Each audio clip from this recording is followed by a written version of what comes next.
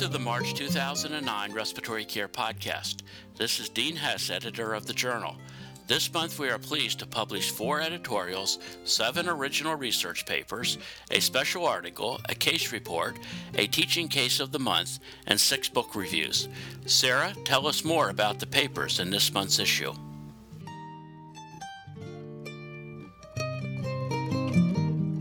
Effectiveness and safety of hypertonic saline inhalation combined with exercise training in patients with chronic obstructive pulmonary disease, a randomized trial, is by Valdo-Ramos and Atala from Sao Paulo, Brazil.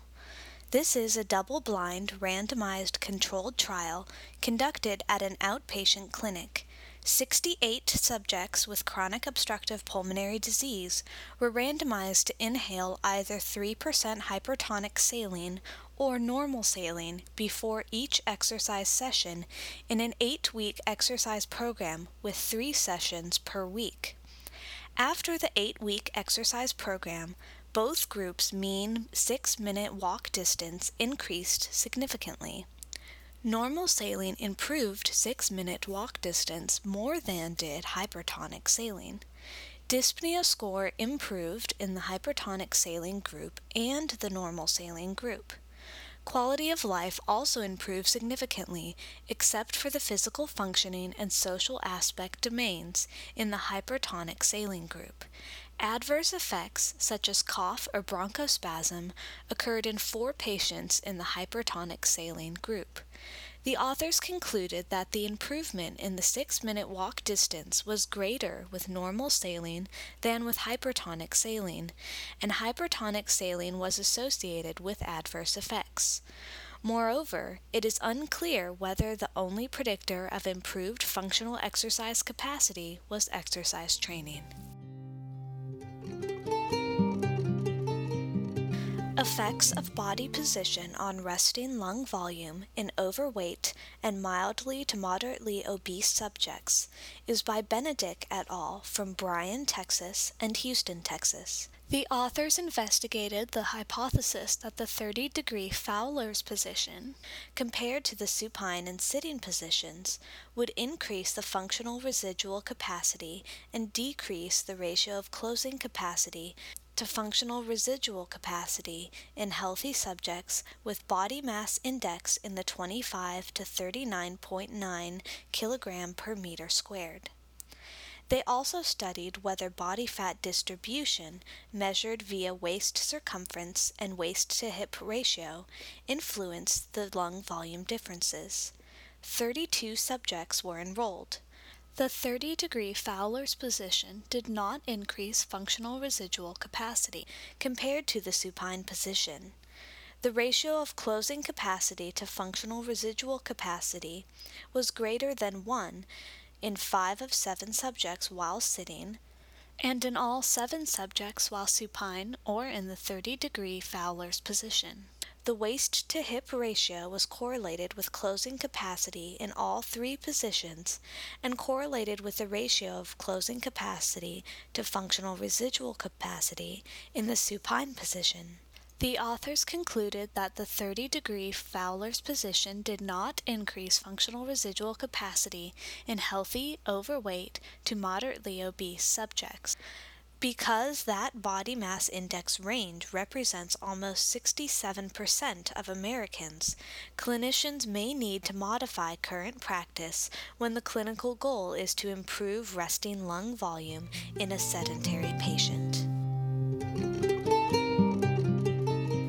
Next is the paper, High-Frequency Chest Wall Compression During the 48 Hours Following Thoracic Surgery, by Allen et al. From the Massachusetts General Hospital in Boston. They studied the feasibility of high-frequency chest wall compression in the 2 post-operative days after thoracic surgery. 25 consecutive adult patients who underwent a variety of thoracic surgeries received at least 1 high-frequency chest wall compression treatment in the first 2 post-operative days, along with routine post-operative care. High-frequency chest wall compression was applied with the vest at 12 Hz for 10 minutes. Routine hemodynamic and pulse oximetry data were collected before, during, and after high-frequency chest wall compression. Also collected were qualitative data on patient tolerance and preference for high-frequency chest wall compression versus percussive chest physiotherapy. No major adverse events were encountered. Hemodynamic and pulse oximetry values remained stable before, during, and after high-frequency chest wall compression.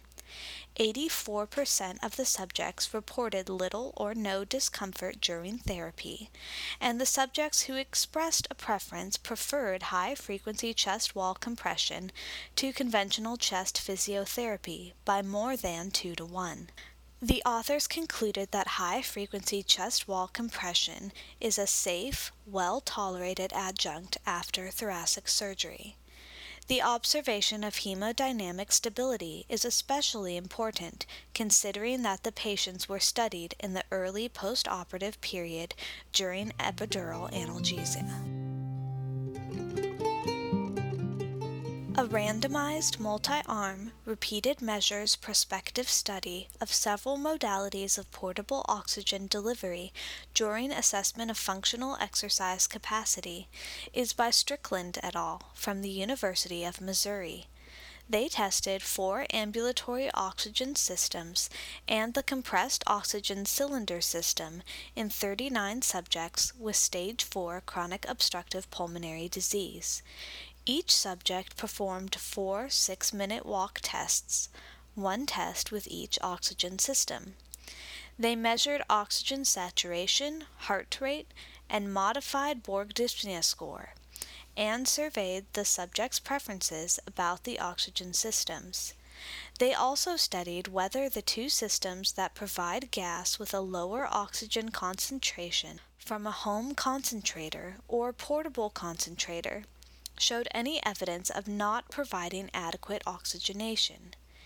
Between the 4 systems, there were no statistically significant differences between the pre-walk versus post-walk oxygen saturation differences or in total duration of desaturation events. With each system, the pre-walk versus post-walk oxygen saturation difference was between -8% and -6%. The authors conclude that, between these 4 ambulatory oxygen systems, there were no significant differences in oxygen saturation, walk time, or walk distance, and there was no evidence of inadequate oxygenation with the 2 systems that provide a lower oxygen concentration.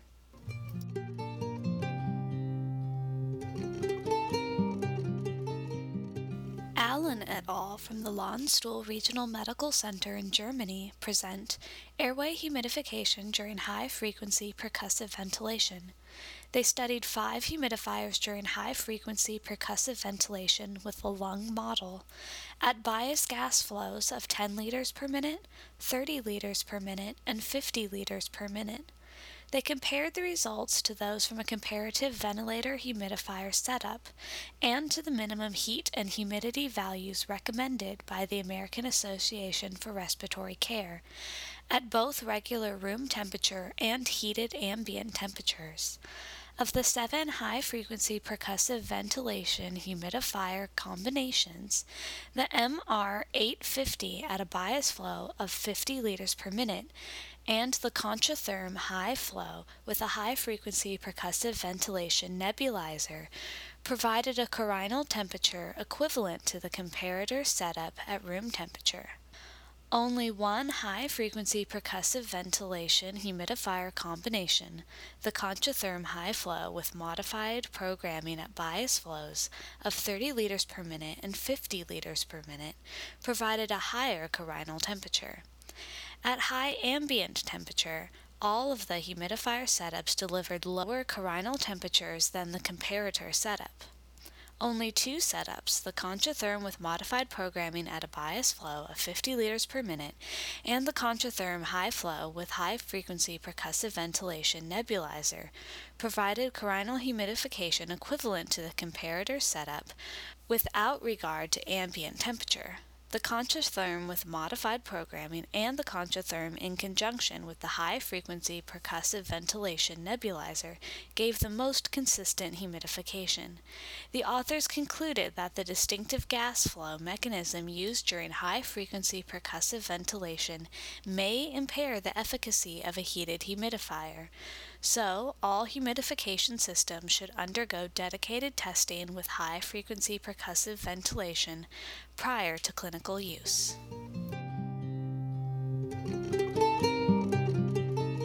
Limits of effective cough augmentation techniques in patients with neuromuscular disease is presented by Toussaint et al. From Belgium. They studied cough augmentation therapies in 179 clinically stable patients with various neuromuscular diseases. They measured vital capacity, maximum expiratory pressure, and peak cough flow with and without 3 cough augmentation techniques: manually assisted cough, breath stacking, and breath stacking in combination with manually assisted cough. The lower limit of effective assisted cough with manually assisted cough, breath stacking, and breath stacking plus manually assisted cough was best predicted by vital capacity. With each of the cough augmentation techniques, the benefits decreased linearly, with increasing maximal expiratory pressure and vital capacity. Compared to manually assisted cough and breath stacking alone, breath stacking plus manually assisted cough best improved unassisted peak cough flow. The authors concluded that in clinically stable patients with neuromuscular diseases, the effectiveness of cough augmentation techniques can be predicted with measurements of maximum respiratory capacity.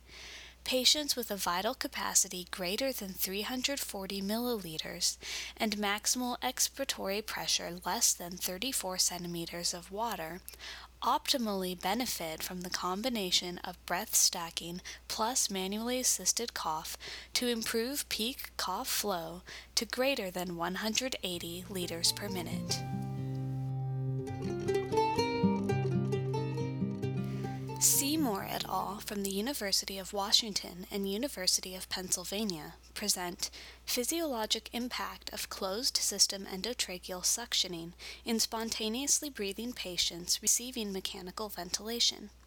They conducted a prospective cohort study in a university hospital's medical intensive care unit.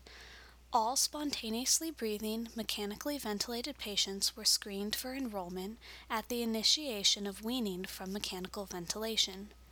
Patients underwent standardized closed-system endotracheal suctioning. 29 patients were enrolled after a median of 5 ventilator days, and 25 patients were spontaneously breathing on pressure support ventilation when suctioned. The median time to recovery after suctioning was greater than 5 minutes for minute volume, tidal volume, respiratory rate, and ratio of respiratory rate to tidal volume. Heart rate, mean arterial pressure, and oxygen saturation increased after suctioning, but the increases were not clinically important. The authors concluded that post-suctioning changes in the measured variables persisted longer in these spontaneously breathing patients weaning from mechanical ventilation than in patients who are sedated and paralyzed.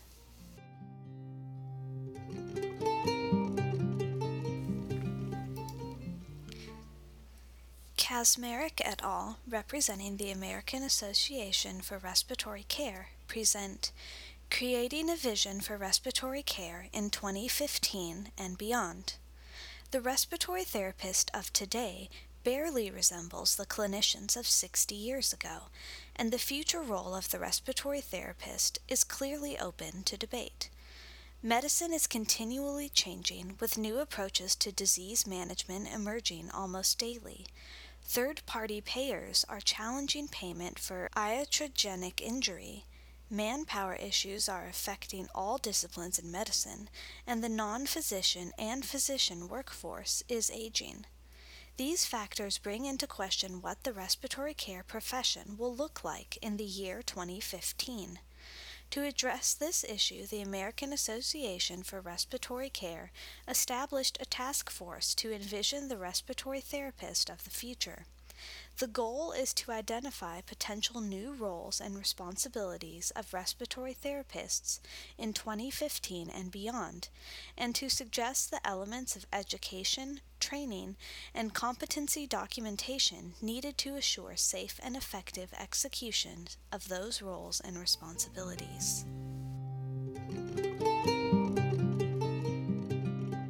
The case report, Pulmonary Embolectomy, Should It Be Offered Earlier Rather Than Later?, is by Lee and Dewan from Creighton University Medical Center. Deep venous thrombosis and pulmonary embolism are associated with approximately 250,000 hospitalizations each year. Nearly 70% of patients who die of a pulmonary embolism do so within the first hour after onset of symptoms, so prompt and appropriate treatment is needed. Pulmonary embolectomy is a viable alternative for massive and submassive pulmonary embolism. The authors report 3 cases of successful pulmonary embolectomy. Inhalation of hypertonic saline aerosol is commonly used for sputum induction. More recently, it has been used therapeutically for airway clearance in patients with cystic fibrosis. This has led to speculation about the potential benefit in patients with pulmonary disorders such as chronic obstructive pulmonary disease. It is with this background that the paper by Valterimus and Atula is important. This double-blind randomized controlled trial of outpatients with chronic obstructive pulmonary disease reported no benefit for hypertonic saline solution compared with normal saline solution. Moreover, adverse effects such as cough or bronchospasm occurred in 12% of patients in the hypertonic saline group. As stated in the accompanying editorial by Rubin, this study points out the importance of exercise in the care of patients with chronic obstructive pulmonary disease. Furthermore, hypertonic saline inhalation may decrease the benefits of exercise in this patient population. Obesity is a public health problem, and it is increasingly impacting the care of these patients when they are hospitalized.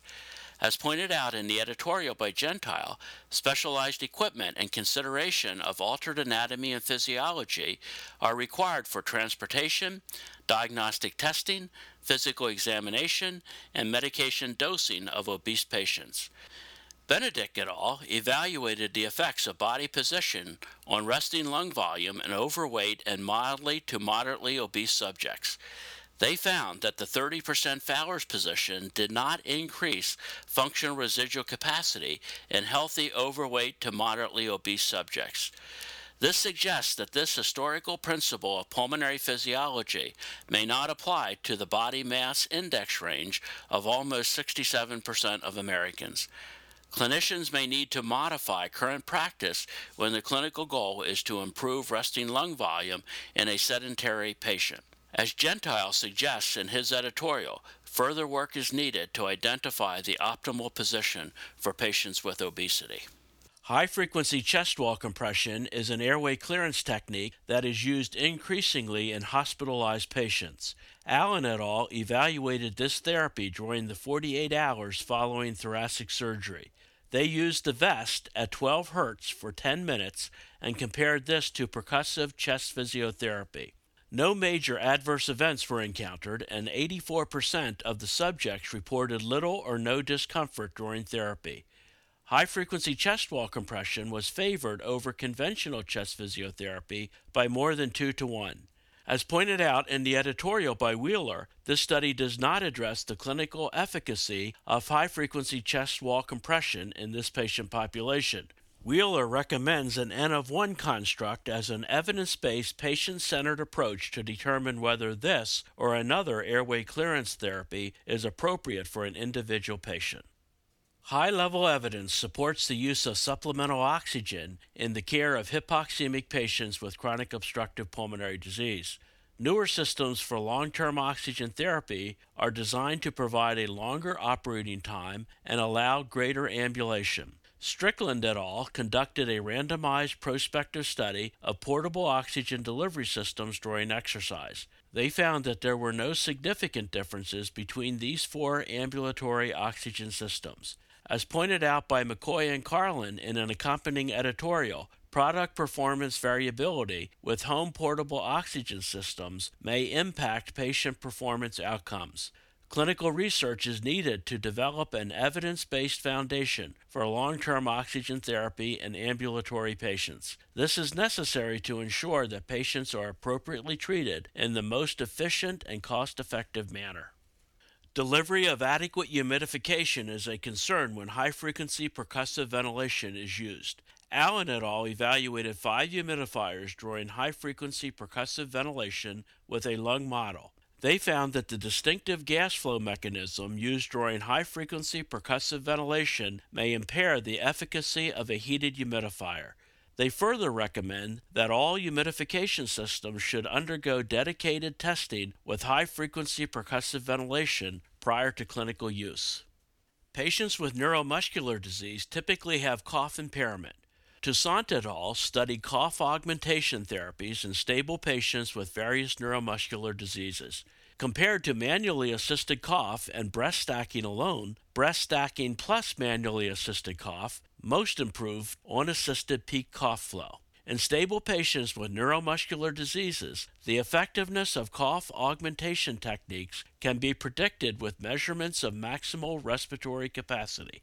Patients with a vital capacity greater than 340 milliliters and maximal expiratory pressure less than 34 centimeters of water optimally benefit from the combination of breath stacking plus manually assisted cough to improve peak cough flow to greater than 180 milliliters per minute. Seymour et al. Evaluated closed-system endotracheal suctioning in spontaneously breathing patients receiving mechanical ventilation. They found that post-suctioning changes in the variables they measured persisted longer in these spontaneously breathing patients weaning from mechanical ventilation than in patients who are sedated and paralyzed. Although the clinical importance of these findings is unclear, this is something that should be appreciated by clinicians when closed suctioning is used. The future role of the respiratory therapist is open to debate. To address this issue, the American Association for Respiratory Care established a task force to envision the respiratory therapist of the future. The goal is to identify potential new roles and responsibilities of respiratory therapists in 2015 and beyond, and to suggest the elements of education, training, and competency documentation needed to assure safe and effective execution of those roles and responsibilities. The initial findings of this task force are presented by Kaczmarek et al. In this issue of the journal. This month's case report deals with pulmonary embolectomy and questions whether the procedure should be offered earlier rather than later. This is an important question because deep venous thrombosis and pulmonary embolism are associated with approximately 250,000 hospitalizations each year. Moreover, nearly 70% of patients who die with pulmonary embolism do so within the first hour after onset of symptoms. Lee and Dewan report 3 cases of massive to submassive pulmonary embolism with successful pulmonary embolectomy. The teaching case of the month by Ninabar et al. Is a case of severe hypoxemia in liver cirrhosis. This case reminds us that severe hypoxemia can occur without symptoms in patients with liver cirrhosis. Hypoxemic patients with liver disease should be screened for hepatopulmonary syndrome because of the risk of mortality in pre-transplant patients. To receive the contents of this and past issues of the journal, visit our website at www.rcjournal.com. There you can also subscribe to receive podcasts of future issues.